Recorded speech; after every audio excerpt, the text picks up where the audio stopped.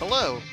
Today on the podcast, I'm going to be joined by a special guest and no other co-hosts as we talk about the Marvel Crisis Protocol affiliation, the Convocation.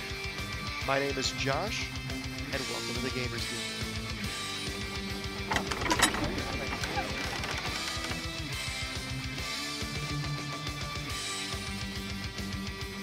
So, like I mentioned before, today I am joined by a special guest, uh, Will from the House Party Protocol. How are you doing today, Will? I am fantastic, my friend. Glad to be here. Awesome. I'm happy to have you, especially considering that you are a bit of a Convocation aficionado. Don't you put that evil on me, Ricky Bobby. Someone's gonna take my word as gospel when listening to this, and I don't know. I don't think that's good. Well, don't take anything on any podcast as gospel unless it's from AMG themselves. But you've been playing it for a good long while. Both of us have discussed it pretty extensively. Absolutely, yeah. I've been playing pretty much since they released. So they released, I think, in the middle of season 6 of the TTS League, and I switched over to playing them exclusively at that point when they released. I played them all through season 7 and all the in between times too. And again, playing them in season 8. I'm taking them with me on. We're taking our show on the road, as it hmm were. They're kind of my main squeeze currently. So yeah, I mean, I've got a fair bit of stuff with them. They're fun. They're really fun. What kind of level of success have you seen with them? Um, I've got about a 50% win rate, like on Longshanks right now, if that matters. But in general, though, I went to the cuts. I made cuts in this season 7 of the TTS for what it's worth. You know, it hmm means going 5-1. I did have a buy in there, so I guess it's kind of really 4-1, but it is what it is. But I feel like I've had a good level of success with them. I feel like that there's still a lot of untapped abilities and whatnot to figure out with them. But that's part of the reason why I'm enjoying playing them so much, is because to me, they are the single most complicated puzzle box in all of MCP. I agree. It's the thing that keeps me nervous about playing them is that they seem to have a lot going on and a lot of things you can do. Yeah. And that's really at the end of the day what they are. I mean, there's a lot of different ways to employ them, as I'm sure we're going to talk about.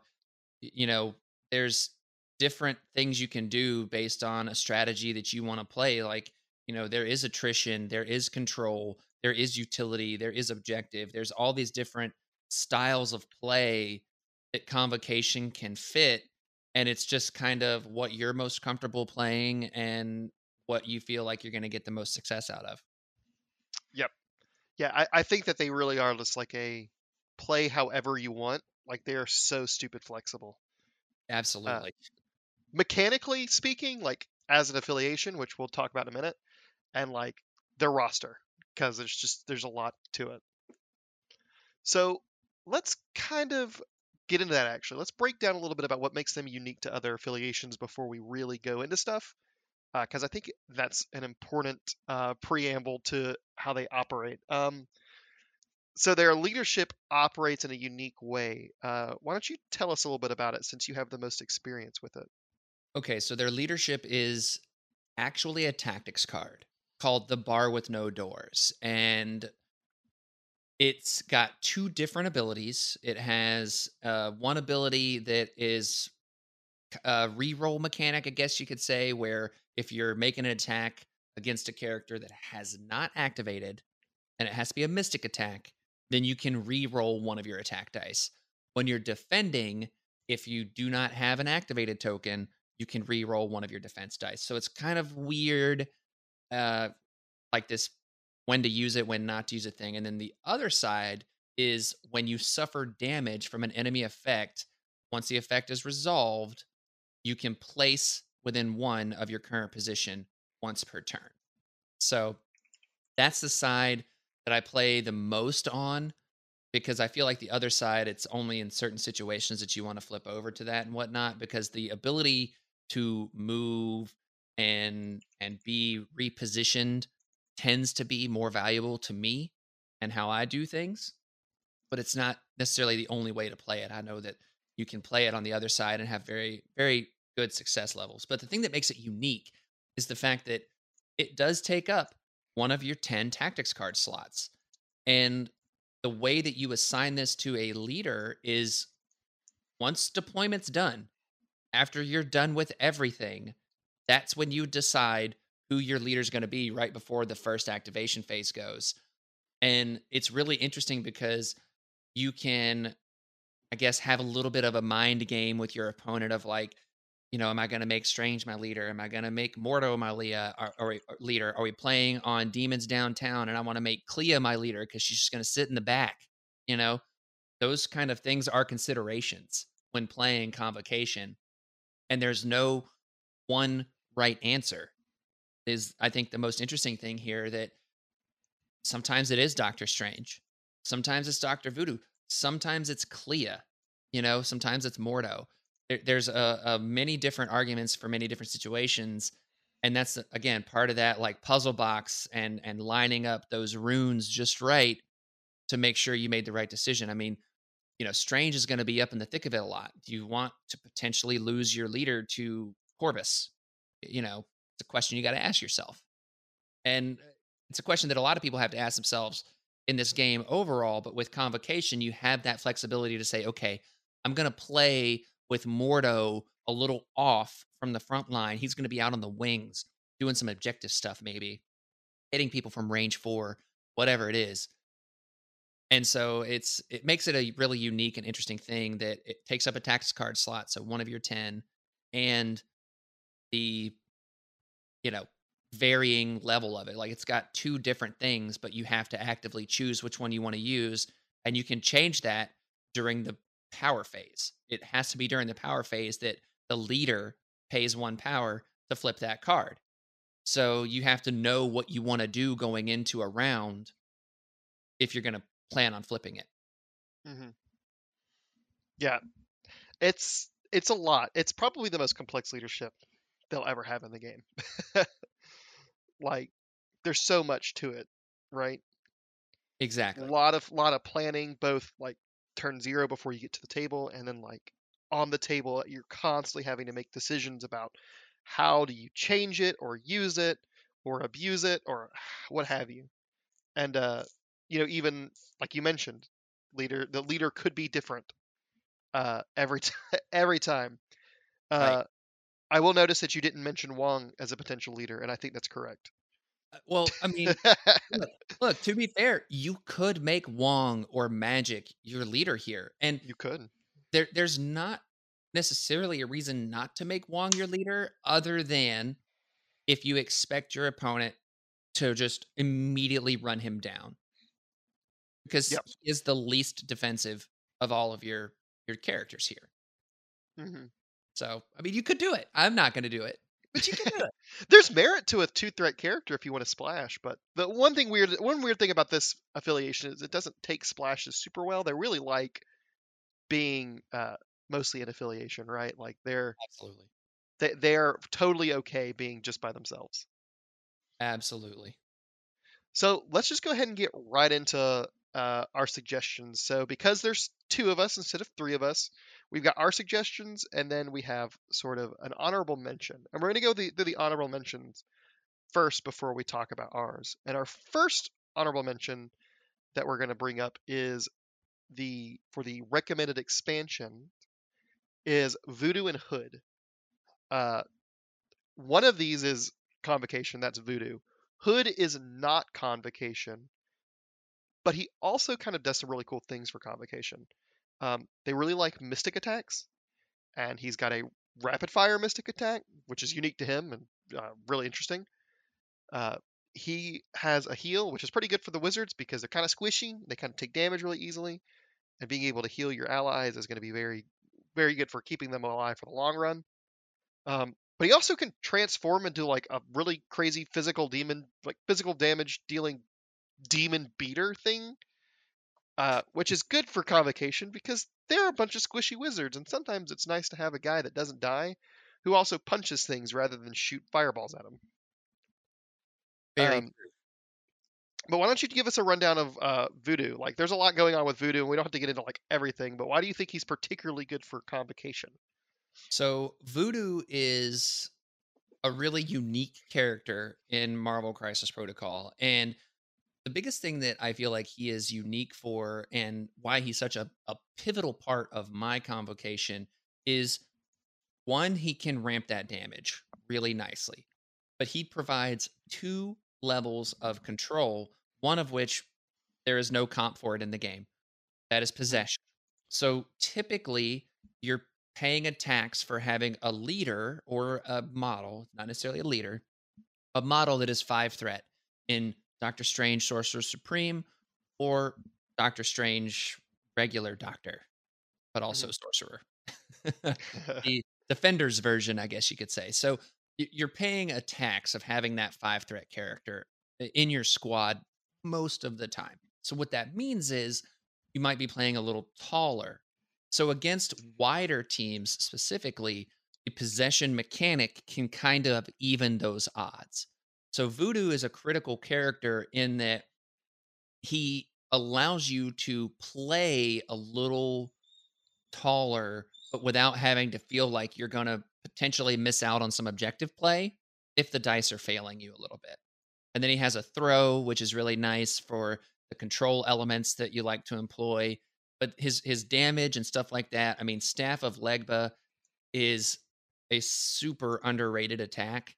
And especially if you can get some rerolls with it somehow, like you throw a Hamdall in there to give him some rerolls, something like that. Try to get some more wilds, it can be pretty potent, so Oh yeah, he's just a really, really great, really unique character. And at the end of the day, the conversation around Voodoo begins and ends with possession yeah, and how important that is for him functioning as a character. And it's one of those things where it can be perceived or seen as a bit of a negative experience, but at the same time, it's a way that it makes this character relevant on the tabletop because without it, he's good. He's okay, he's fine, but he doesn't really stand out in the crowd, you know what I mean? But with yeah.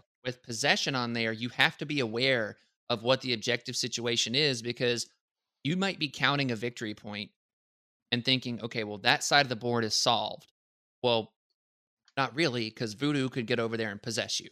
And I think Hmm. that that's an interesting thing, and it goes into well, if I'm possessing, there's also a negative to it. I'm lowering my defenses.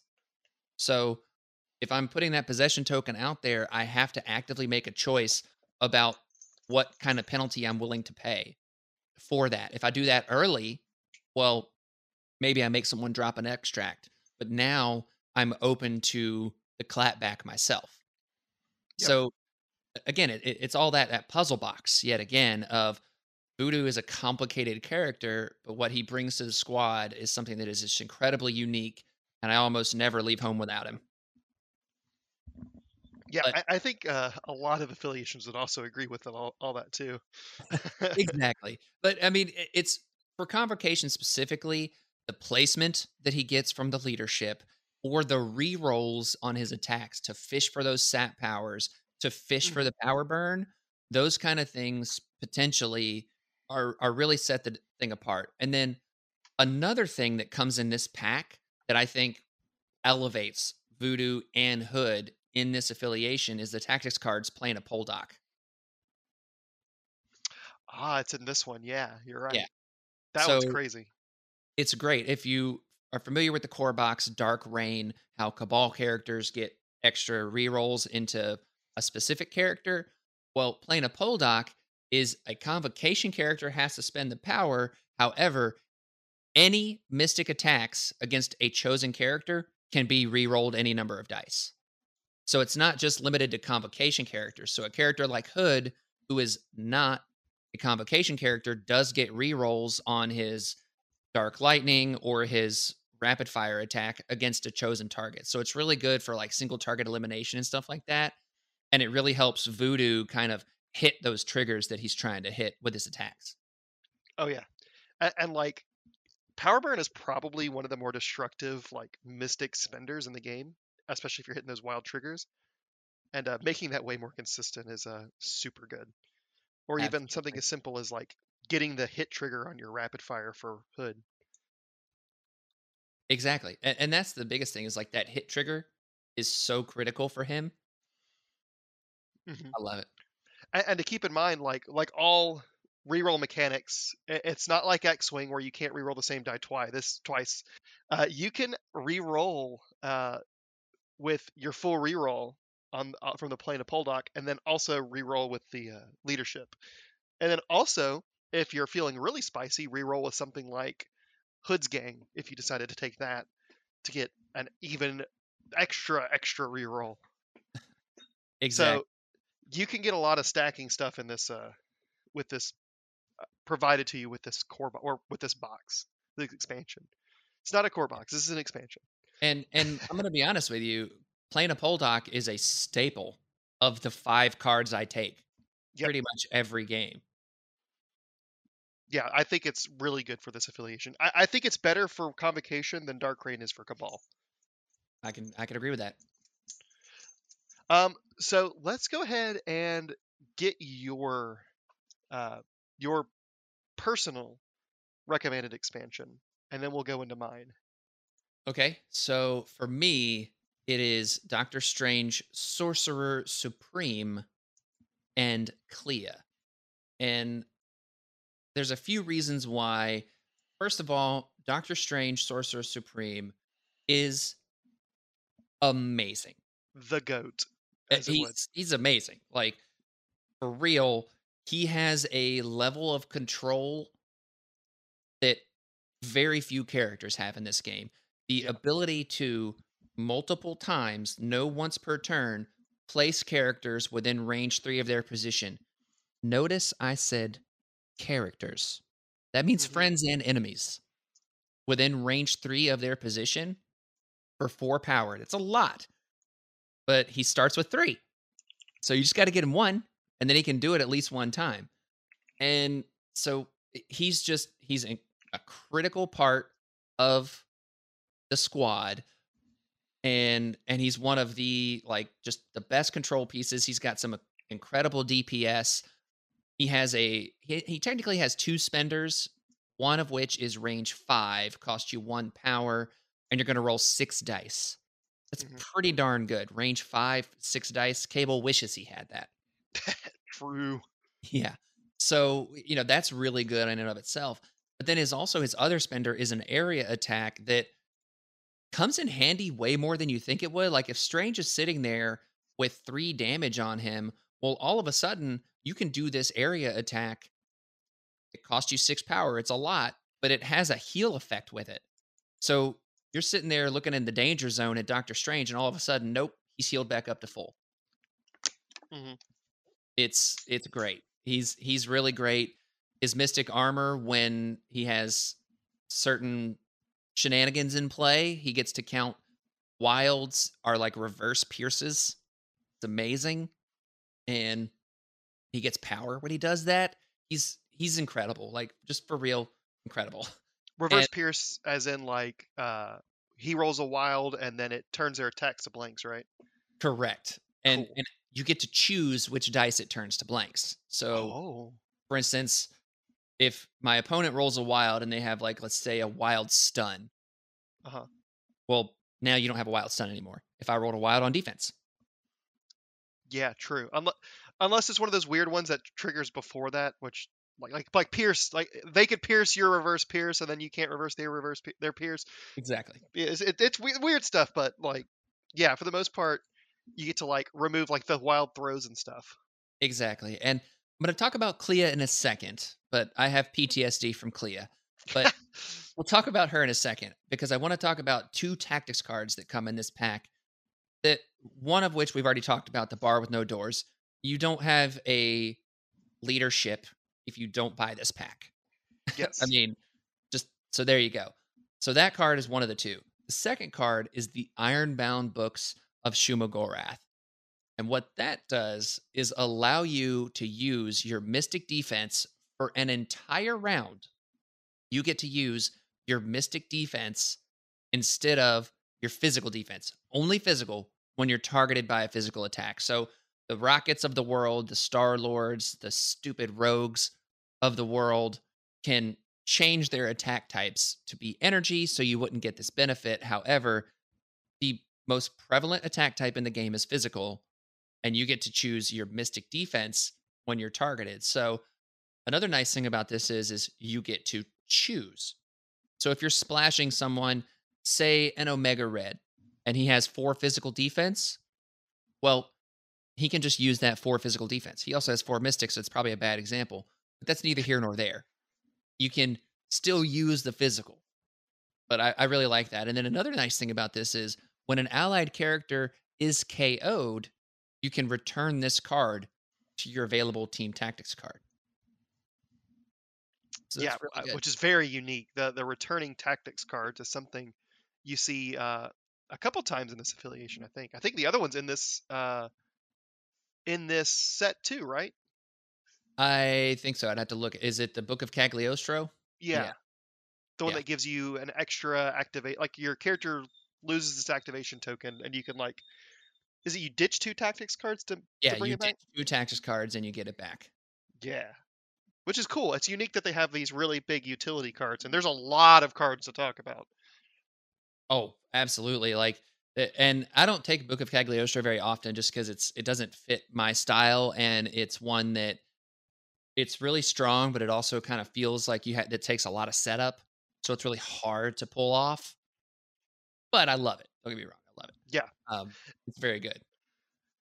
Another thing to mention about Ironbound books is, like we talked about with the Plane of Poldock, a Convocation character has to spend the power, but all of your characters get it. And you kind of mentioned it with the Splash character, but I wanted to make sure we talked about it specifically, Yes, is that that's Splash exactly. characters get it too. And also, one of the reasons it's very cool for this affiliation in general is that the Wizards don't take punches very well. Their physical defense tends to be pretty low, Tends but to they all mostly have, be twos. yeah, a lot of twos. Uh, but their mystic defense tends to be like 4 and 5, and a lot of them will have like cool extra abilities to make their mystic defense even better, like Strange's reverse pierce. Yeah. um, so being able to change their weakest defense type to their strongest is very powerful, and potentially being able to do it multiple rounds if you're playing it correctly or maybe incorrectly, depending on how you see KOing a character as being. Exactly. um, it's super good. It's weird because you would look at their cards and think, oh, their weakest type is physical, but a lot of people will actually tell you that their weakest type is energy because it gets around their high numbers and some of their shenanigans, while also preventing books of iron-bound books of Shumagorath from being more powerful than it is.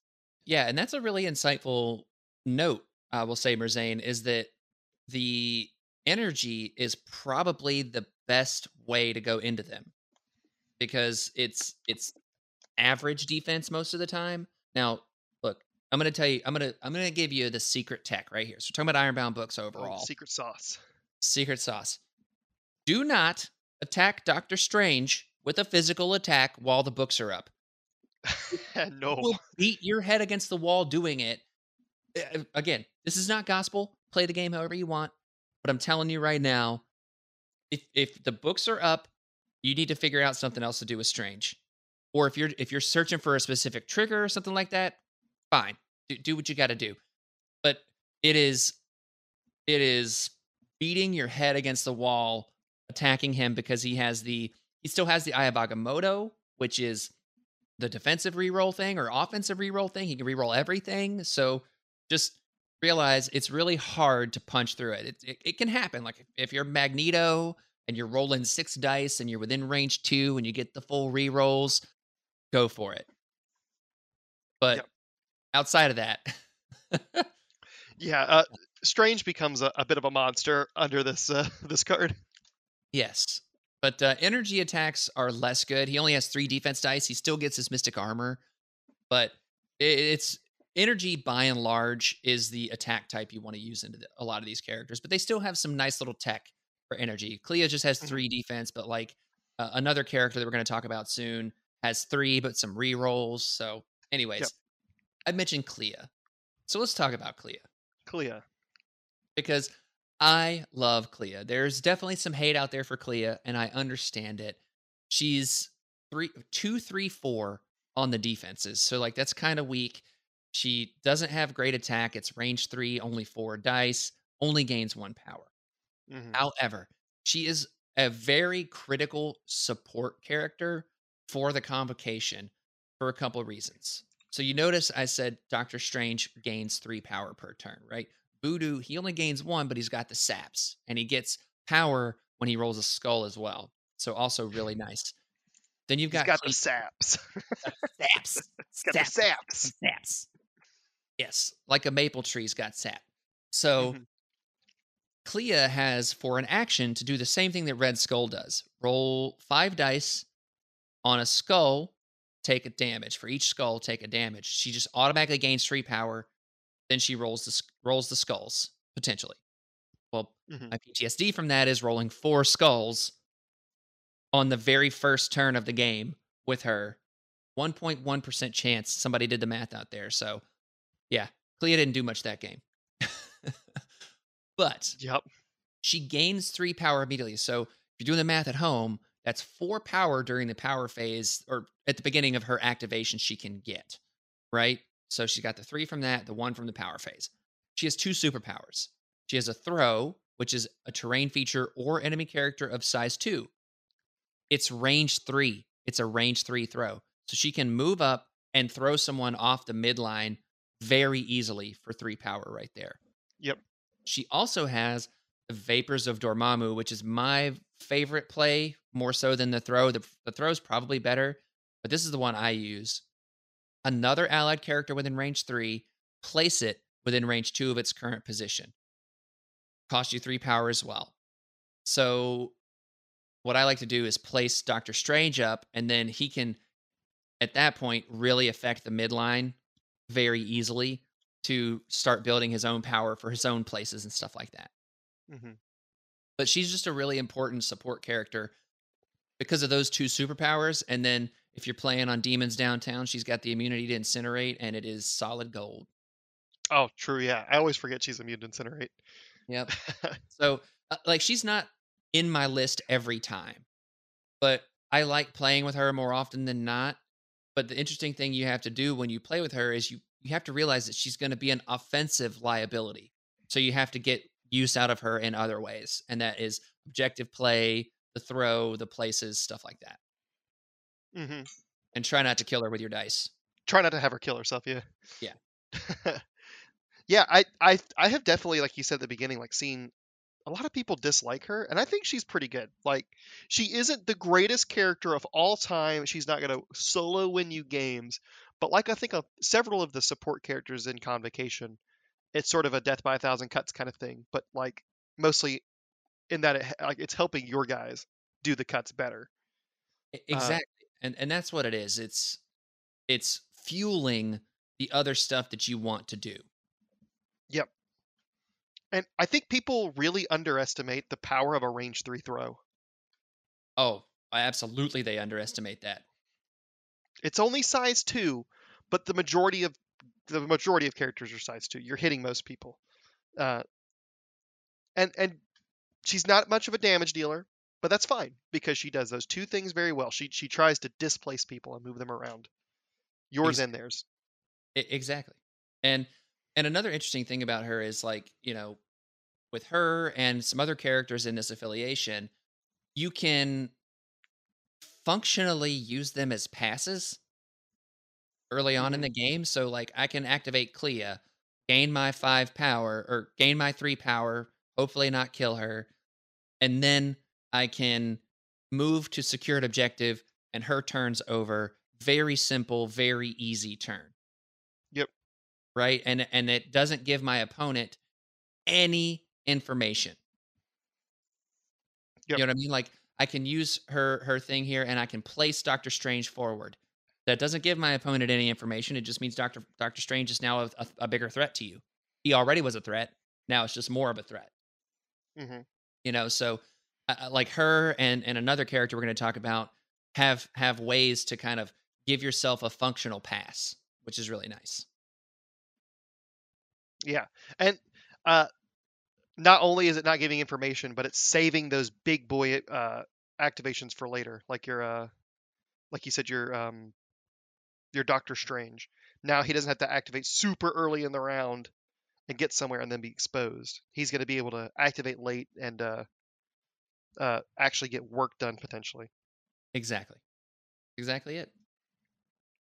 Well, if you don't have anything else to say about those two, I think we'll go ahead and get into my suggested box. Go right ahead, sir. So I suggested the Ancient One and Baron Mordo box. I think that one of these characters is probably more used than the other, but I think both of these characters are very valuable for a convocation list. So I'm going to start with the Ancient One, who's probably the one people don't take as much. She's a 4th right character. She has, I think you mentioned earlier, she's got 2 physical defense, 3 energy, 5 mystic, Uh-huh. which feels very standard for this affiliation. And she's got 3 really good mystic attacks. She's got range 2 builder with Pierce, 5 die. A range 3 gainer with 4 dice that poisons people if you damage. Gainer being she gains a single power after the attack is resolved. And she's got one of the best spenders in the game, honestly. It's 2 range mystic, 8 die for 4 power. Your opponent does not add crit results in its defense roll to its successes and doesn't add additional dice to its defense roll because of crits. So crits don't count, and crits also don't explode. And then if she deals damage, the target character gains stagger. We're not quite done with all of her stuff, and then I'm going to kind of go into how this all flows together. She also has Mists of Hogoth. It's going to let her place within 2, kind of like Toad's Hop. Winds of Watum is an interesting thing. If she gets attacked, she can pay 3 power and push them towards her small. And then she also has a 2-part ability, Keeper of the Eye of Agamotto, where she gains additional power. We're going to talk about the other part in just a second. First, we're going to talk about what all this does. This makes her some crazy good assassin. She wants to sit kind of off to the side, off to the back, just out of reach, just out of mind, hop in with the Mists of Hogoth, and just murder a guy off the table. And she's really good at it. Pretty darn good, yeah. She benefits heavily from the rerolls because of her Pierce. She benefits from the place because it can get her in or out of danger. So both sides of the leadership are going to help her a lot. And she's going to build a lot of passive power with this extra power gain. She's kind of an honorary Asgardian, and all she's going to use it for is getting in and doing her damage. And that's all you need. She doesn't have a whole bunch of fancy stuff she does. Aside from Winds of Watum, it's kind of fancy. But she's just going to go in. She's going to try to kill. And you got to kill her first, or you're going to be in for a world of hurt. The spender is similar to Vision Spender. But honestly, I think it's better. And Vision Spender's ridiculous. Yeah. I mean, it's Mystic, which is super great. And then I will say, having played enough Ancient One, it really does feel bad when you actually don't do damage with an Astral Strike. Yes. It really feels bad because you're like, all right, I just got to get 1 damage through and then you're staggered. Yeah. You know? Mm-hmm. But the Ancient One's a very focused character, you know, and very purpose built, and is really interesting because very, like you said, assassin. Like she's such an assassin, but you can't just throw her out there willy nilly either. Nope. You that 2 physical defense really can hurt you. Now, granted, she does have martial artist, which is great. She has Keeper of the Eye of Agamotto, so she can re-roll. But you know what she can't re-roll is skulls. No, she can't. So you roll a skull on one of those 2 defense dice, you're in for a world of hurt. Yep.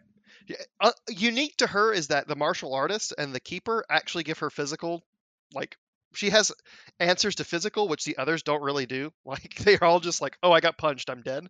Exactly. And getting things thrown into you is also terrible.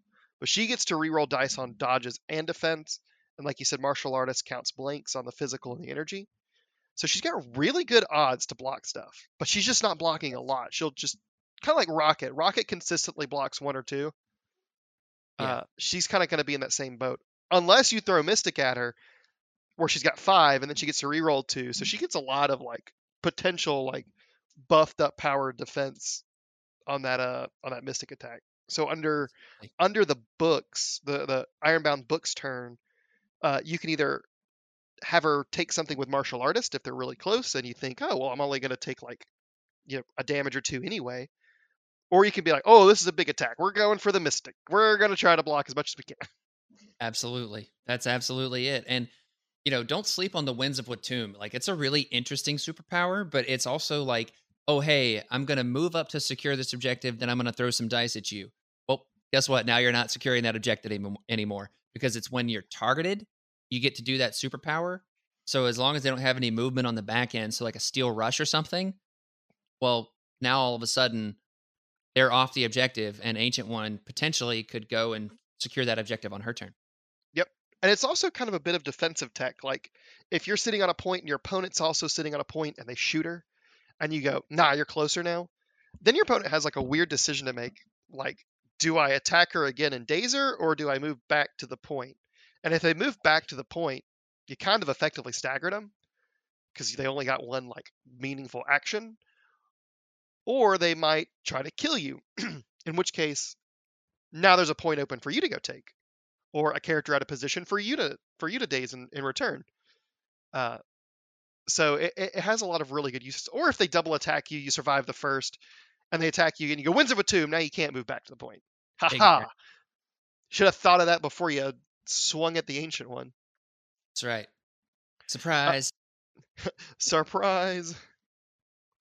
I'm going to talk about one of the cards here real quick. Let's go ahead and talk about 2 of the cards here.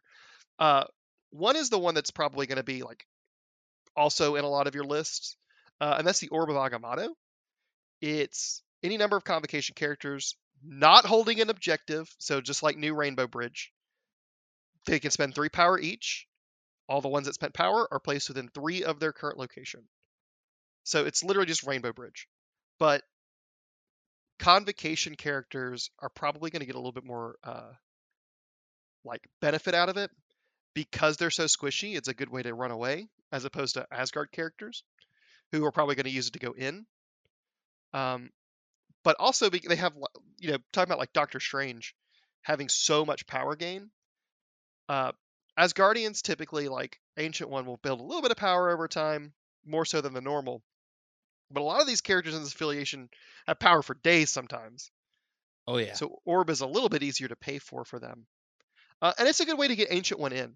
Like on the turn, you want her to go in, you can Orb of Agamotto her up and then hop, and that's a lot of distance moved for granted 5 power, but using no actions. Oh, yeah. No, it's really potent. And my favorite play with Orb of Agamotto is you're talking about using it defensively. Like it's really nice on something like Sword Base or something. After you've kind of been battling back and forth, people are sitting there with some power to be able to just burn that card, move around, secure some objectives, stuff like that on multiple different characters. Yes, very Yep. wonderful. My personal favorite thing to do with it is, like I said earlier, Doctor Strange starts with 3 power. So right off the rip, Doctor Strange can spend his 3 power, and if he got some help from Clea, boom, he's on the midline without spending an action and just blasting fools. Yep. It's awesome. It's awesome. Yeah, it's super good. It's super flexible, just like Rainbow Bridge. But I think, like I said, I think it's better in this affiliation. I think they do more with it. There's a lot more stupid shenanigans you could pull off. Right. Yeah. And less there's a lot of like out of action power generation in this affiliation. And whereas like Asgard wants to spend all their power all the time, right? Convocation's not necessarily spending all their power all the time. Unless you're Strange. Yeah. Yeah. Strange wants to spend his entire stack every turn, it feels Every like. turn. He wants to spend down to 1 so that he can start the next turn With with a 4. teleport online. Yeah. The other card in here is Astral Ring. which is kind of an honorable mention. Astral Ring is weird. You place a projection token within 3 of a character, and basically the token is the character. Uh, your character doesn't contest objectives, and you don't measure ranges from them from your character. You measure from the token for a round, and then your character can't be advanced or placed, and the token can't move. And it also contests. I don't know if I mentioned it. Contests objectives instead of your character. So basically, it's like a weird range 3 place for 2 power again. Yeah. So you could potentially, for 7 power with you know with a ancient one, she could orb, hop. Well, she can't do the hop actually. I forgot because it's at the start of their activation. But she could do, rather than the hop, she could do the range 3 place, uh, and then be even further forward. And then maybe a little safer because her body will be like maybe behind some cover or a giant building or within bodyguard range of someone. Um, and then she can do her attacks on someone that's kind of in a back line. It's a Oh, weird card. One of the hardest ones to use in the game, I think. it is. I can tell you from personal experience that this one's really hard because what what you talked about, right? Like being in a safe position while still affecting the game, right? And it only contests objectives, right? Hmm. So if you have a pay to flip or something like that, it doesn't allow you to interact.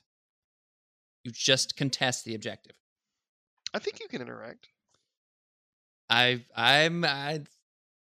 took I, it to Nergoldar, and said contesting isn't interacting, and it doesn't explicitly say that you can interact from it. I guess it depends on how interact's worded. I don't remember. I thought Well, it was if you're contesting, you can interact. I could be wrong. he I trust took me Goldar. to look at yeah. He didn't explicitly say that you couldn't do it. Just the way he said it was very can't do it. Let's see if I can find it in here. Anyways, um, the point I'm making is I don't think you can interact with objectives from it, Hmm. which is something that you have to account for. But with that, the hardest thing about it is when you play it, your character can't move or be placed or anything like that from stuff you do. Like your opponent can do stuff to them, but you can't advance them or place them as part of your superpowers and stuff, right? Hmm. So it's really hard to like play that and then not be out of position on the next turn. You know what I mean? So like if you put Yeah. that token down and now you have to spend the next activation to kind of get back to where that token was to do stuff, it can kind of put you behind. And that's one of the things I learned playing these guys early on. It's a really strong card and it's really nice for a character like Voodoo who wants to possess a black cat who's trying to run away or something, right? Like really nice to do that with the Astral Ring, but now Voodoo's potentially out of position for a whole other round. So Hmm. it's hard to play in that way. It's kind of like you're cashing in that movement this turn, and holding that for next turn. So now, like you are gonna have to make that move eventually, but maybe we can postpone it for a turn. Exactly. All right. Well, let's go ahead and move on to the other character, which I think is one that you'll see a lot more. One of the reasons you don't see a lot of Ancient One too is because she's 4 cost, and 4 is weird in this affiliation. I feel like because you're doing voodoo most of the time, Yeah. and 4 costs are usually weird in a lot of affiliations, but this one especially. Um, the other character in this one I think that gets a lot of use and is very good is Baron Mordo. He's a 3 threat. Um, he also has 3 mystic attacks. Uh, a 4 die range 3 builder with a push for size 2 on a wild. A 4 die range 4 gainer with a wild hex, and a range 4 cost 4 7 die spender that after it's resolved, the target character gains incinerate and poison. So he doesn't do a whole lot of damage personally, but he does a lot of ways to set up your characters to do more damage to them or to get them out of position, which is really good. He also has a superpower called Mash the Occult, gives him 2 power, can only use it once per turn. Think like Vision, but he can't synthesize twice. Soul Barb is an interesting one we'll get to in a second. Uh, Ferocity of Sidorak is one of the like key card things on his card, I think. It is when an ally. So Ferocity of Sidorak is probably the most important rule on his card. What it does is when an allied character within 3 of him targets an enemy with an attack, Mordo can add 2 dice to that attack for 2 power, and then the attacker suffers a damage. So they're going to get hurt, but they're going to get 2 more dice on their attack rolls. Only use a superpower once per turn. It's a lot like Death's Decree from Thanos, but for more than half the cost for like character. Because Thanos is like a 6 to 8 threat character. This is a 3 threat character. Right. Then he's got a couple utility spells for himself. Vaulting Boots of Voltor says when he's pushed, you can pay 2, and then he can advance short. So if someone tries to push you off a point short, he can just walk right back on it.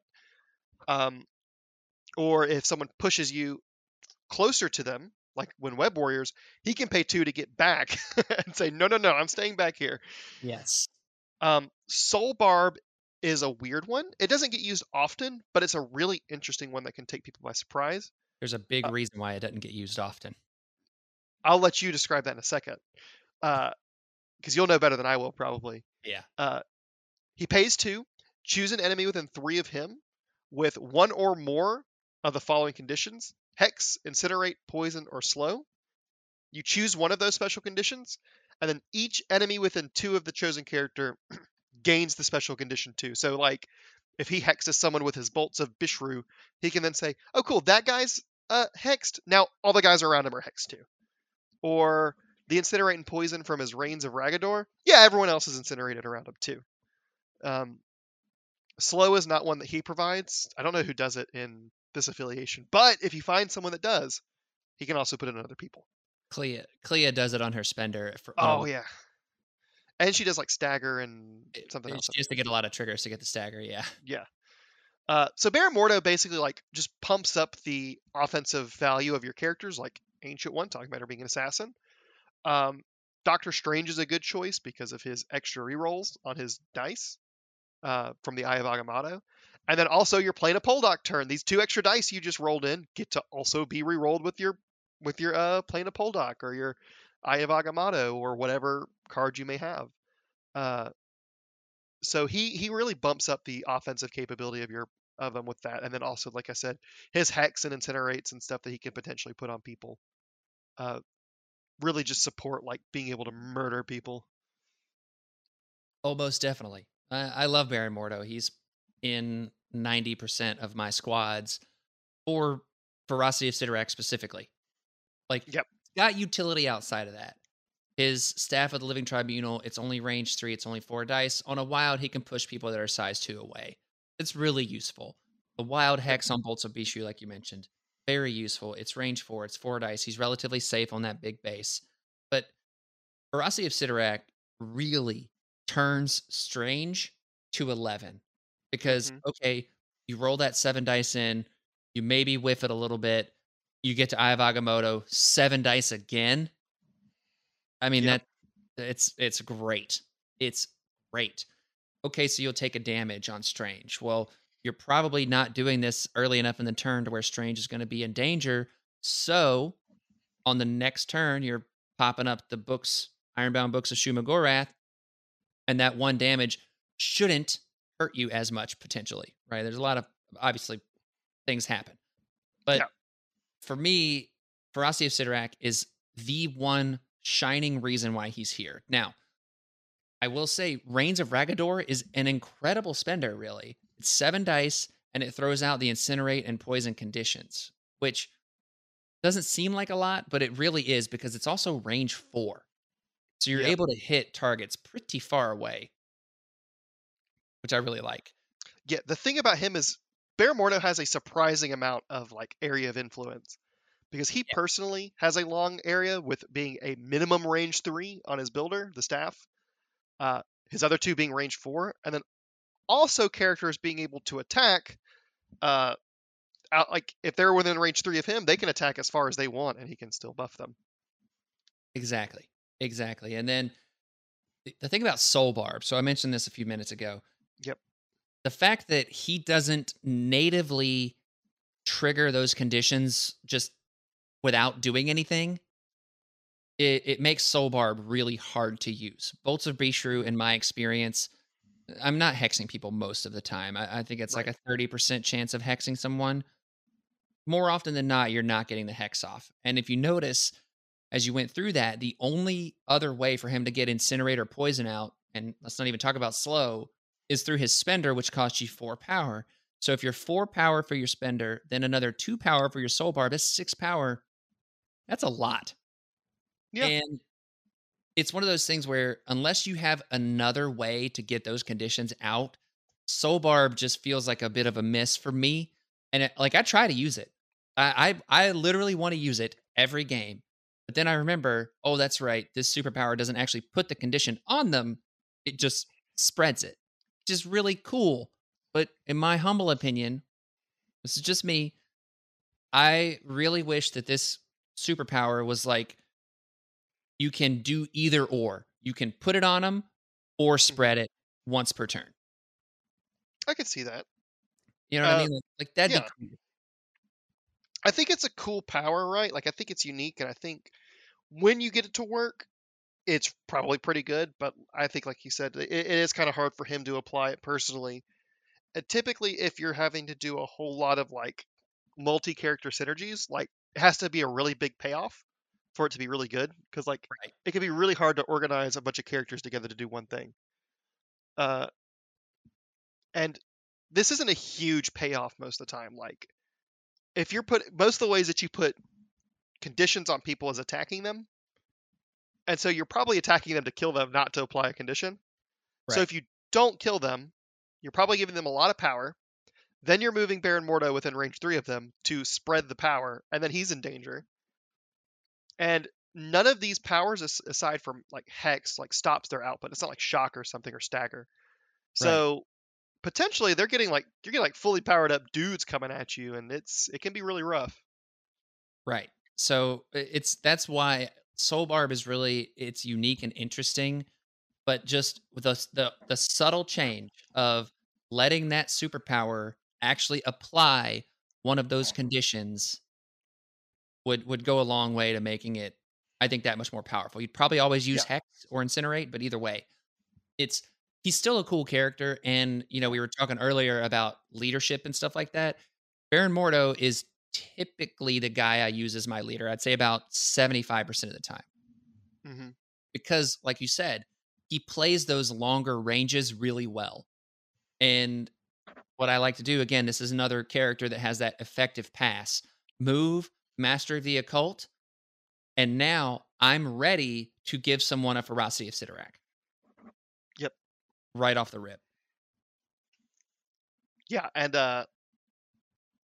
like you said, him being able to keep the range and stuff and play as an effective pass, like he's still going to get all of his benefits basically because most of it's passive benefit.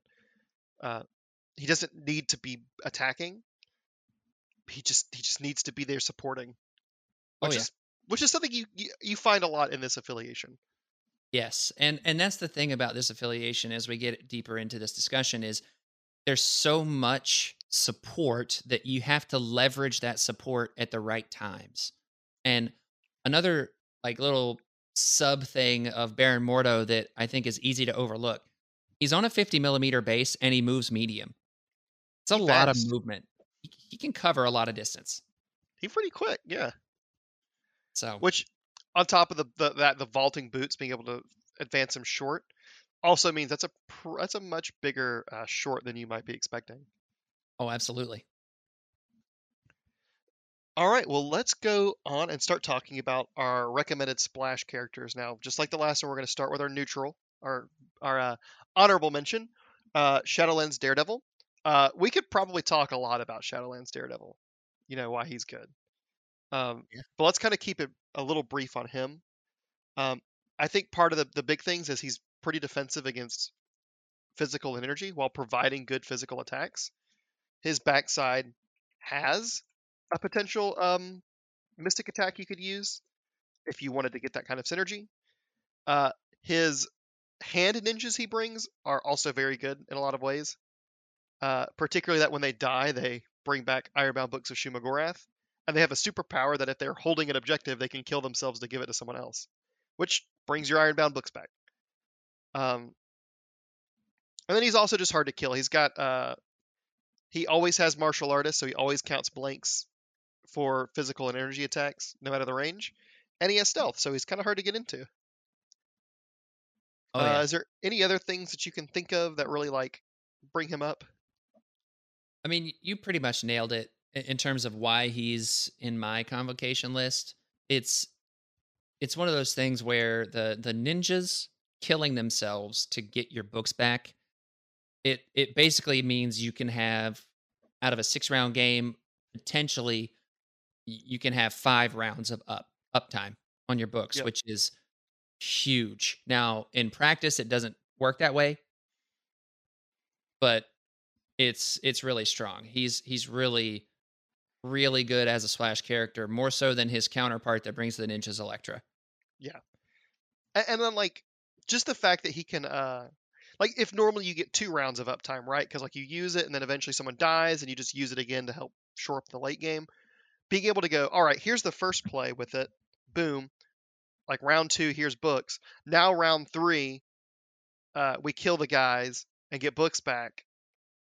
Like it's pretty good. Oh, absolutely. I use it to great effectiveness on certain crises. You know, it's very critical for me on certain crisis setups. Hmm. So Yeah, it's pretty good. It's pretty nifty. yeah, Um, and he's good enough in his own right. Like his spender is cheap enough. It's only 3 power, and he doesn't spend his power on anything else. That it's pretty solid. yeah, and it refreshes your hand ninjas. No, Exactly. that wait, no, that one doesn't refresh No, your hand no, ninjas. no, no. It's the That's it's the strike that refreshes hand ninjas. the strike that brings it back. Exactly.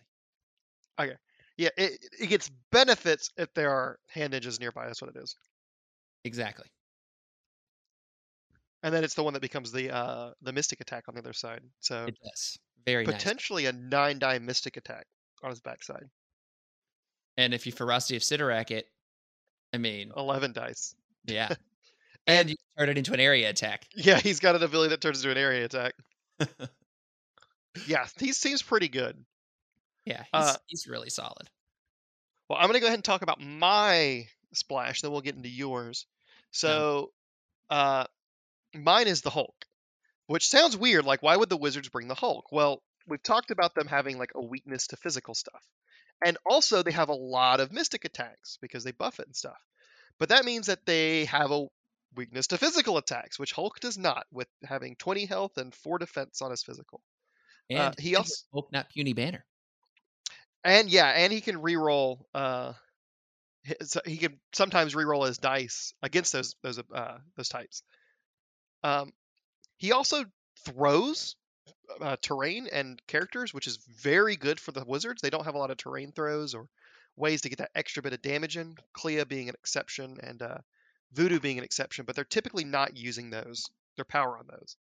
Um, they also potentially have an issue with doing damage to people who have high Mystic defense or like Mystic defense tech, such as Ultron or Magneto or something.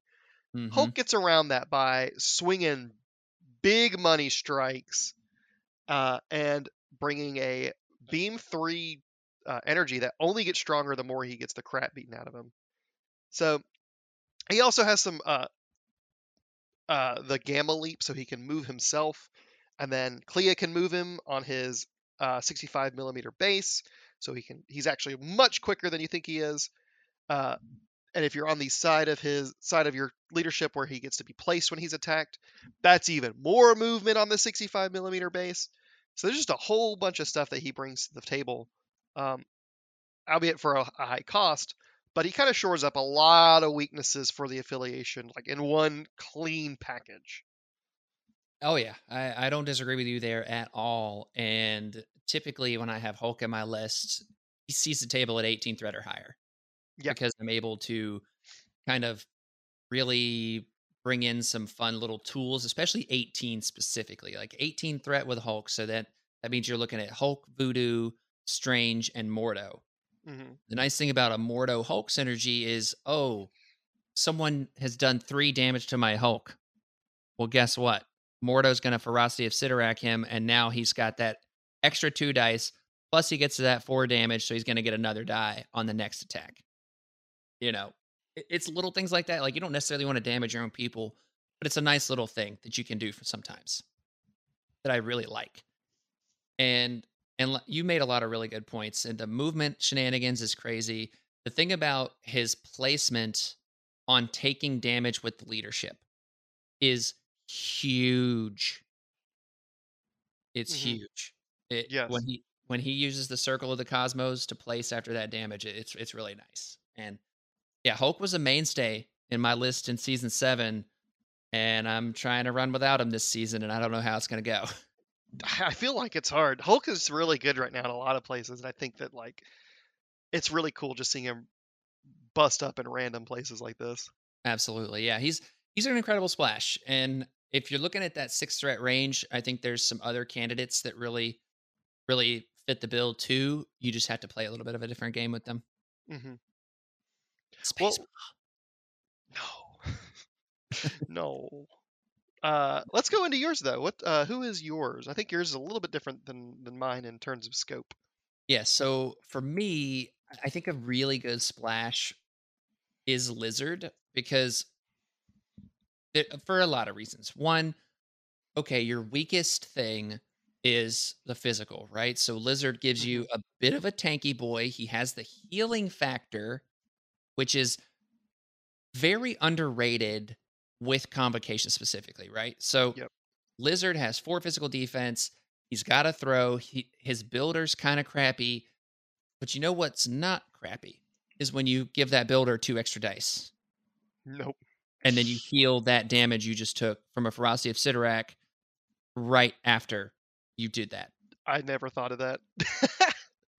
Yeah, yeah. That's pretty good. It's super good. So the fun thing about Lizard is when Lizard's in your list, you pair him and Mordo together on like a B shape or a D shape, and they just run all over the board together, kind of buffing. Mordo buffs Lizard, and Lizard just goes ham. Hmm. Or Lizard runs across the board and steals your opponent's objectives, and then survives by being fairly tanky, reducing damage, and then hopping himself back with Circle of the Cosmos. Yeah. So he's a really nice splash. He's kind of one dimensional. I know that at least for Convocation, but he doesn't cost you a lot to get on the board. And like, there's a thing I've been experimenting with a little bit called wide vocation. That's what I call it, anyways. Where you're like Doctor Strange, and then you're just throwing a bunch of threes out there, Right. and Lizard fits that bill really well. I can see that. Yeah. I definitely think Lizard is a good splash anywhere. And important to note that we're discussing this after the standard timeline changes in the Challenger packet. So now med pack and field dressing no longer exist. So Lizard being able to heal himself a little bit more, it's pretty good. It's I think that's a really good ability to have in the current format. Absolutely. Absolutely. And he's got enough health. And again, we're talking about probably going to have a Wong or something like that with us where if he's holding an objective, he's taking a little bit of damage, heal himself, and then Wong can run up and heal him a little more too. Yep. Or Hood if you brought Hood. Or Hood, exactly. So lots of nice little synergies here. And the healing factor and the Ferocity of Sidorak is my favorite thing to do with Lizard, but I know it's not the only thing he does. And again, what you do by bringing Lizard, so you've got Lizard on a 50 millimeter base, he moves medium. You've got Mordo on a 50 millimeter base, he moves medium. You've got Strange on a 50 millimeter base, he moves medium. You've got Voodoo on a 50 millimeter base, he moves medium. So you literally have almost Web Warriors level of movement Yeah. with these characters at this point. Yeah, they're surprisingly quick, So especially with their movement shenanigans too, like orbs and portals and all kinds of shenanigans. exactly. So it's Lizard is in and out of my list constantly for various reasons, but right now I'm taking a break from Lizard to see if something else works, but I really like Lizard and I'm probably going to be missing him a little bit. Oh, I bet. Well, let's kind of get into a play style breakdown real quick. So, kind of summing it all up, For us two, and then for our honorable mention for our third player person, we're just going to talk about something you touched on with Lizard, which is running, just kind of like running your big medium base medium movers across the table, grabbing stuff and using those the cosmos or whatever to move back. It's a very powerful playstyle for them. It kind of asks your opponent the question: can you deal with these tanky boys, or can you steal the things from these tanky boys? And if the answer is no, your opponent's going to have a really rough time getting into the extract game. Absolutely. And I mean, basically, the breakdown of it is you take a character like Lizard and a character like Voodoo, who have those big bases. You could do it with Strange. I probably would not. Just it's kind of tough to do. But Voodoo or Lizard, especially Lizard, you on a 5 extract setup. So circle, so spider infected or the cube fragments. You line up directly across from one of the side ones. First activation, you run across and grab your opponent's thing. Now, your Hmm. opponent has a choice to make. Dunk on that character, and each time you do that dunk, you are potentially moving backwards with your circle of the cosmos placement from your leadership, or kind of go one on one with that character and try to win that way. If it's a character like Lizard versus a character uh like a generic character, right? I can't think of one off the top of my head. It's kind of hard for them to do, Yep. generally speaking. And even if they do get that one damage through, okay, well, now I'm out of range again. And oh, now I'm out of range again. Nope, now I'm out of range again, potentially. You know what I mean? So Yep. a lot of interesting things can happen there. And, it's not foolproof. I would say it doesn't come without its risks, and it doesn't work on everyone. Like, don't do this against Black Order. Yeah. Just Don't. then you're down a character then. Good luck. Thanos is trying to kidnap you anyway, and you just kidnapped yourself essentially. Exactly. That's exactly it. So it's one of those things where it's a very valid play style, but it's not one that you want to deploy everywhere. And in my current list, I have the ability to play it, but it's only one of my extracts. And if I pull that extract into a bad matchup, I have an additional plan that I can Yeah. employ also. Hmm. So Yeah, it's not the best strategy, but it's definitely one to keep in mind. Against the uninitiated and the unprepared, it can be extremely devastating. that's exactly it. When your opponent isn't ready for it, it's going to sneak up on them, and it'll be like, oh my gosh, I'm down 4-1 on extracts now. All of a sudden, it's Yeah, really strong, it's brutal. but So it's really hard to do. yeah, it's really hard to pull off. It's really hard to like make it stick. Yep. So let's kind of move into ours. I'll start with mine real quick. I just labeled it as utility nonsense, right? So um, I've mentioned it a few times, like a lot of these characters have a lot of utility. There's a lot of like weird things they do. And the thing that I played them a couple times, and I've theoried with lists and stuff, especially because we've talked a lot about you playing them. Right. Um, so of course I've kind of thought about it too.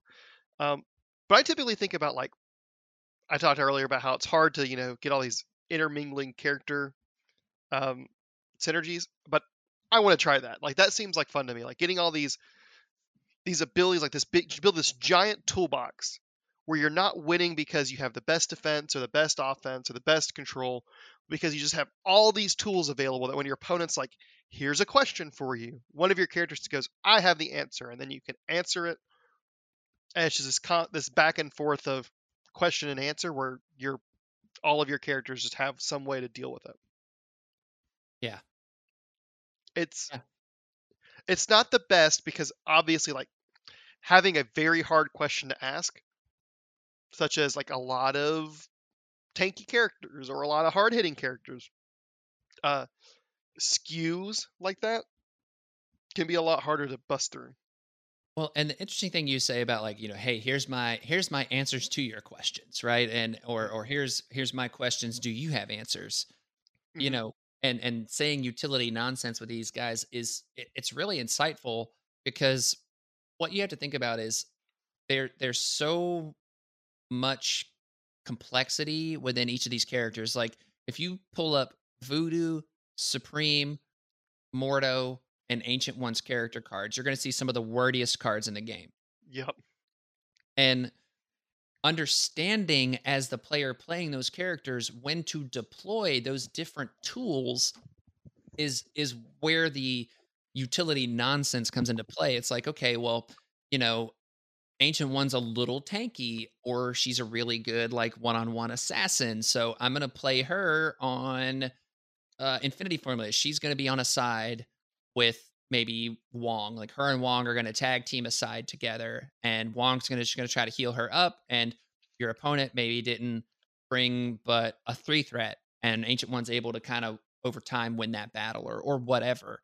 Whatever the Yeah. thing is, but like figuring out when to deploy those different tools is the hardest part about them, Yep. you know? It's So, also one of the most interesting parts about them because it's oh, so it unique. it's super fun, and I'll tell you right now, if you're out there and you're looking to play Convocation, 1, it's incredibly rewarding. 2, it's definitely something that you gotta practice at. Yep. 100%. I mean, you're gonna put Strange on the board, Supreme on the board, and feel good about it. He's gonna do work. But to kinda get everything else to line up and get the most out of Mordo, get the most out of Clea, Voodoo, those other characters, you gotta kinda get some time with them. Say Hmm. Ancient One. Ancient One is proven really hard nut to crack for me. Yeah, she's very weird. I don't like. She's definitely one of the ones when I'm building like my theory lists. She's always like the first I want to chop, but then I'm like, but she's really Uh-huh. good. Uh-huh. I think it's not that she's a bad character; it's that she is a different character to play that most people are used to. Yeah, and she doesn't do some of the like whereas Mordo, Clea, Strange, Voodoo, Shadowlands, Daredevil, Magic. Magic's probably a bit of a comp to like a cheaper Ancient One, but like Ancient One wants to be on her own more or less, right? Like she can operate autonomously, whereas the other ones kind of want to be with each other in some way or another. It Hmm. is the way I kind of look at it. Right. Maybe rightly or wrong. So, Well, let's go ahead and get into your play style because so I like your idea. well, I appreciate that. I tend to play what I like to call like attrition with a side of control. And what I mean by that is leveraging Strange Supreme's output to snowball into picking the right moment to press my advantage, if that makes sense. So like Strange with his Baleful Bolts of Balthak, it's 5 dice Mystic with a Wild Pierce. He gains power equal to damage dealt. He has the Eye of Agamotto. It's an incredibly consistent attack. You throw Voodoo in the mix to buff that to make it 7 dice, and there's a lot of things you're going to take out in one go. It's not Hmm. all the time. You're going to have bad rolls. That happens. You just got to deal with it.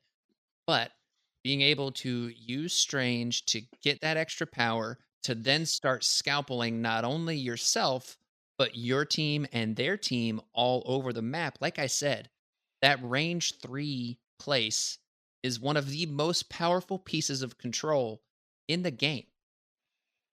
I Yep. think the only character that can control better natively is Thanos in terms of like 1 for 1 has a better control situation because he can take the mind gem with him, right? Hmm. Like Space Mind Thanos, Mrs. Thanos, Miss Thanos. yes, is going to do better. However, the nice thing about Strange is because his attack is so potent, you can usually get off 2 scalpels a turn and have enough power left over to where you'll be able to start the next turn with a scalpel. The Hmm. most I've ever done is 3, which costs 12 power, but I've done it. Awesome. On a It, roll. it was awesome. So, started with 4 and then did the whole thing. It doesn't matter. But I like to say attrition with a side of control because I can use strange to get up there, do the damage. I can use voodoo to get up there and do the damage. And then, like we talked about with like a Hulk, I like to splash in like one big character per game usually. And my current obsession right now is Black Swan. Um, so she's really good at the murder. And so I really like her. And then another character that we haven't really talked about is Magic. Magic's another character, again, a 3 threat, so on the cheaper side, but can really ramp some damage really nicely and has ways to get double taps kind of at will, if you will. Hmm. Hmm. And so Puns. exactly. So kind of all of these things kind of combine like and the biggest weakness to the whole thing is Clea and or Mordo in terms of the damage. But what they do is provide you with, in Mordo's case, tools to enhance your damage. In Clea's case, a bit of control that you can leverage to either put your opponents out of position or put yourself into a better position. Hmm. So that's why I say attrition with a side of control, and then also playing a pole doc. I mean, I'm I'm gonna murder something with that card. Something's dying. Something's dying. Just depends on what it is. Maybe multiple somethings. Hopefully, hopefully. But all of it is an ancient one again. Like I keep overlooking ancient one, and I don't mean to. I don't intend to. But like she's really good at getting those kills. If she had a reroll mechanic for her attack dice, it'd be like the best thing ever. But she doesn't. It's cool. That's why we have a Hamdall. Hmm. I'm just saying. But I like to play that kind of force my opponent into a fight, right? And outside of Brotherhood and Black Order, it's been fairly successful. Brotherhood is one that, because Magneto's so strong and they can have such a strong opening, that it's like the moving Juggernaut up, placing Asteroid M, Magneto right there, and just blitzing somebody. It's a very strong opening. So it's really hard to fight them. However, I feel like with someone like Black Swan, things are a little more interesting. Right. So, you know, it's those are the two hardest matchups for me to solve with this strategy, but that is why we have a Shadowlands Daredevil here and we have a Hamdall here because I think Hamdall really helps with some of that too. But you know, I really like the Shadowlands Daredevil ninjas play to be able to get my book time up. And Hmm. on scenarios like Montesi formula or Spider Infected, he really comes in handy with those. Right. So Yeah. I think those. I think the Black Order and the Brotherhood are matchups that are hard for everybody, and everyone's kind of looking for answers to those two. Honestly, this is true. they are they are quite hard. Yeah. I mean, and it's just one of those things where they just have an output that is hard to match. Yeah. And with someone like Juggernaut who's pretty defensive, has a big health pool, really tanky. Magneto, who's going to be rolling 6 defense dice every time, and you just hope for a bad roll on that. It's tough. Yeah. Toad's over there stealing your stuff. Yeah. It's Brotherhood's a nightmare. They can do so much now. Yeah. And with from Chattanooga, Matt's been doing a lot of the the Mystique Brotherhood and showing that she is definitely contender for like being a threat. And he's been doing a lot of crazy stuff with her. That's the couple times we played, it's given me a bit of a headache trying to answer.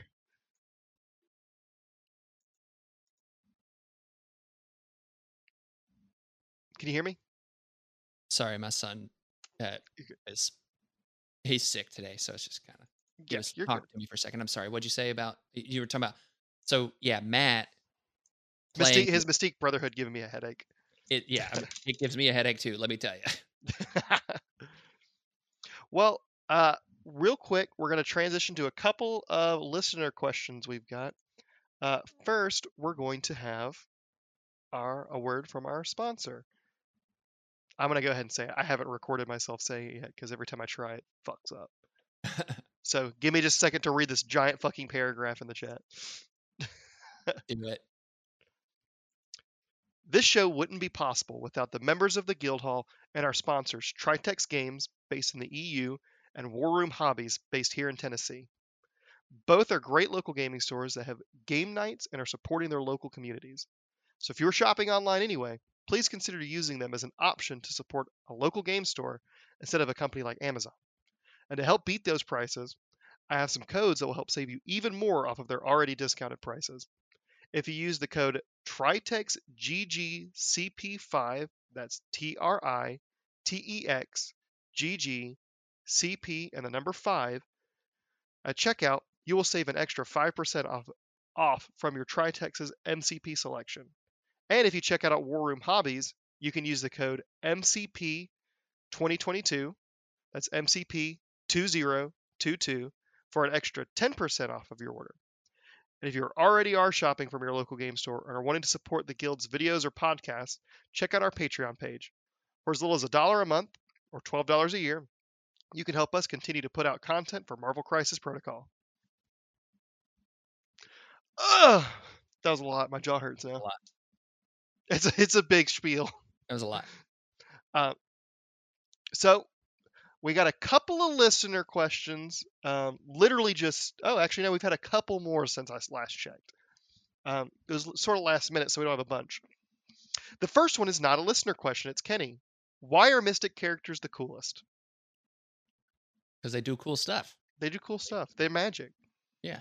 Look, every time I roll for an objective, I'm like, let me roll some magical dice real quick, see what happens. Is Blade considered a Mystic character because he has Mystic katanas? He's Mystic adjacent. Mystic adjacent? I can deal with that.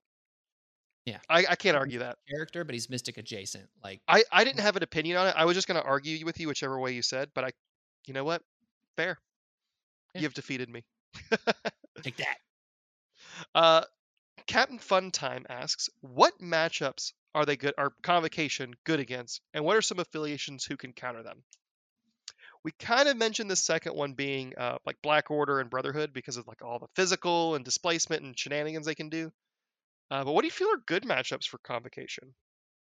So I actually really feel solid into a lot of Avengers typically because I feel like the Sam spam style list or even the Steve style list, like, okay, you're going to have some physical, but especially given, and I'm going to go into the idea of using the Shadowlands Daredevil strategy to get my books more commonly up.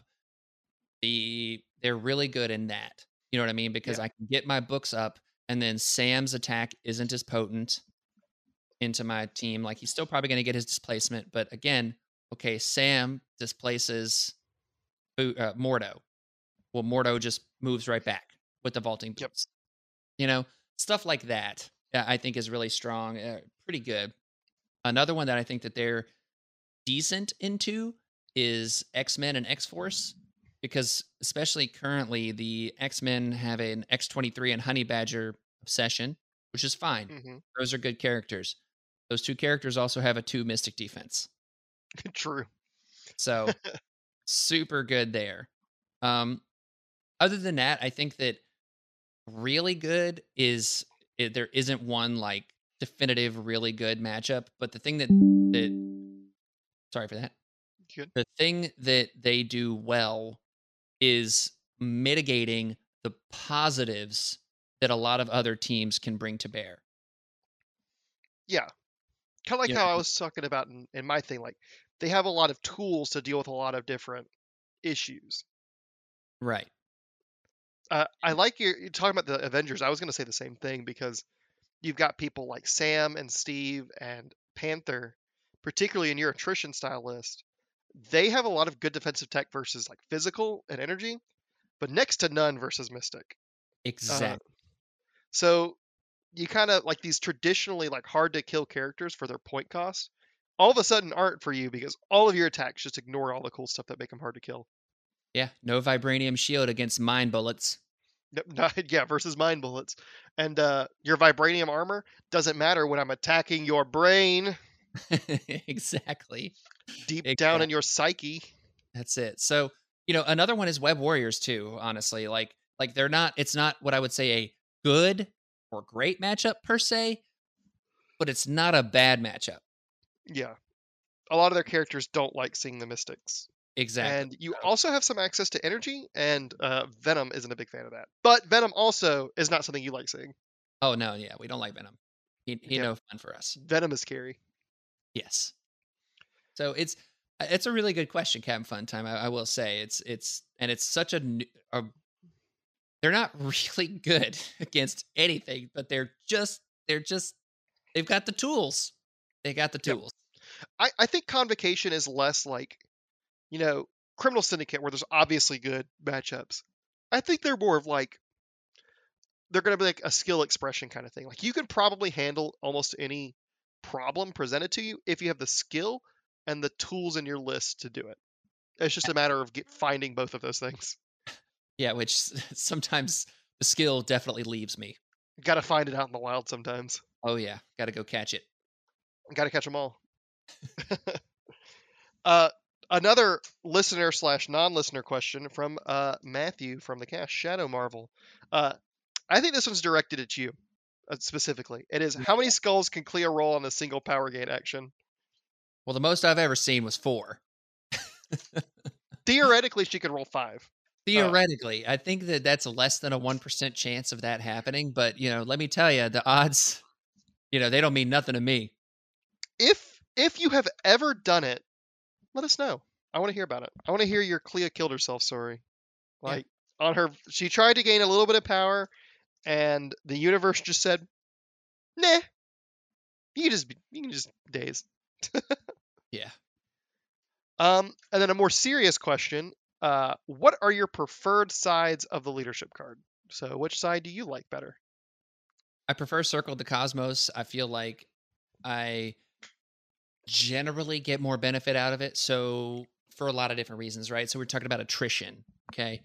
Like re-rolling a single die typically on offense. It's like,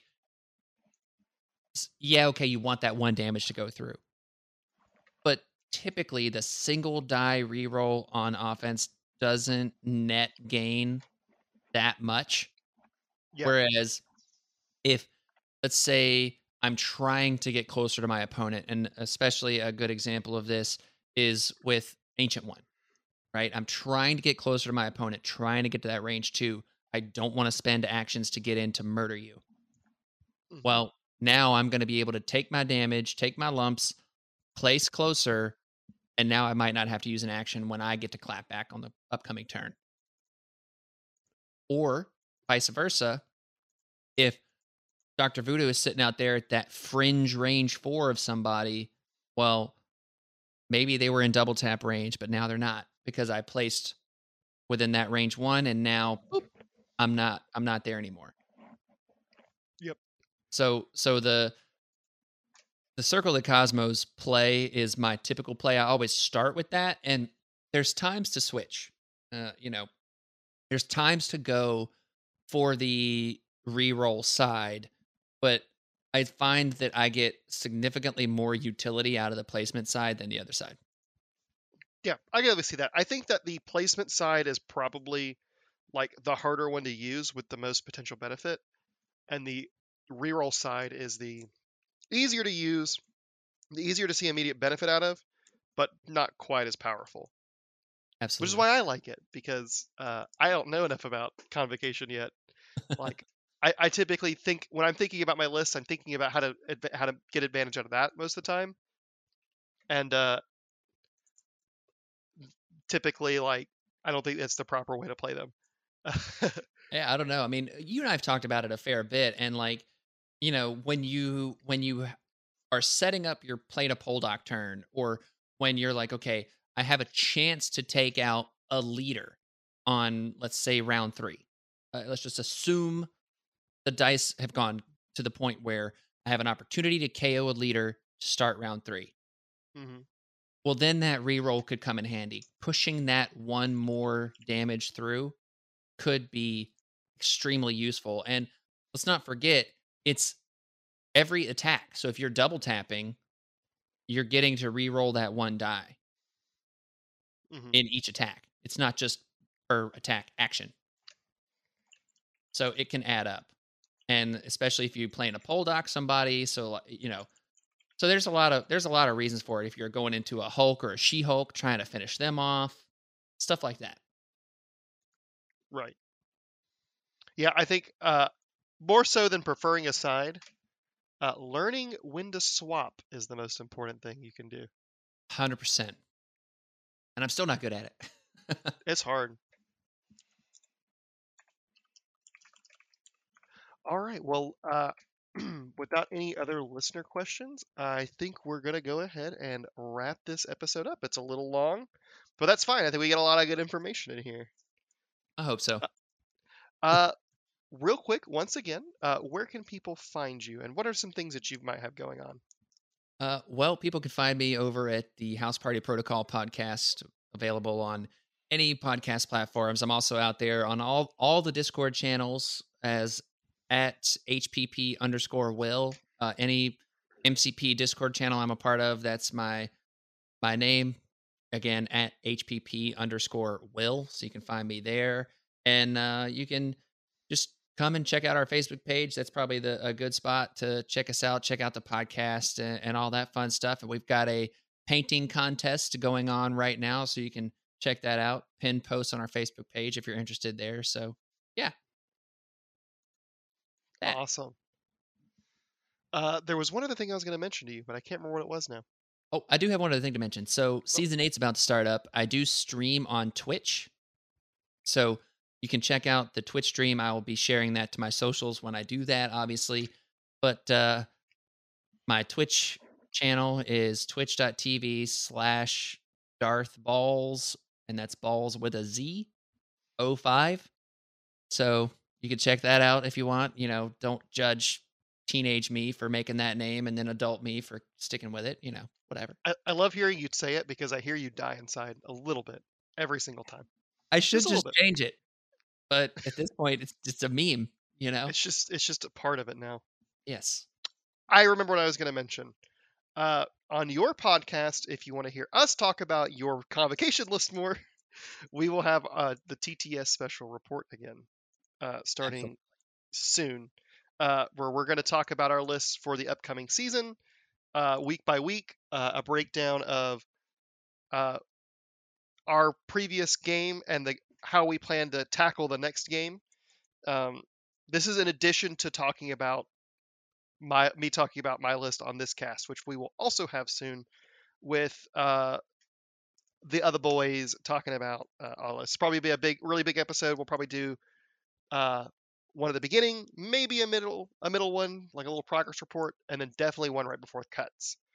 For any of us that are in cuts, or maybe reflections we have if we didn't make it. And with that, let's. Do you have any cool non-MCP related things to shout out? This is the end game now. Oh, we're in the end game now. We are in the end game now. Do you have any cool things you're doing outside of MCP? Cool thing you're watching or listening to, or nerd stuff that you want to mention?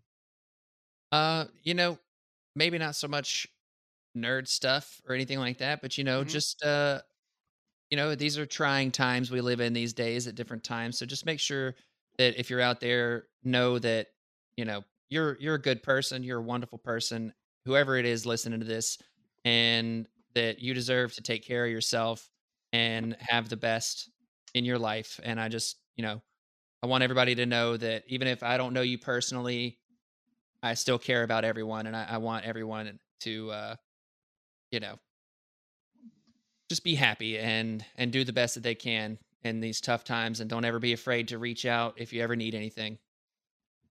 Yeah, I can second that. The most heartwarming end game we've ever had, I think. Yeah. Very well said. Uh, Thanks. well, with that, um, we are going to go ahead and wrap it up. If y'all can find us on the Discord, which is available through our Patreon. Like Will here, I am also on a lot of the Discords as well as the other hosts. Uh, I am Merzane on the Discords. Feel free to message me if you have any questions about this episode or any other ones. And with that, until next time, keep on gaming.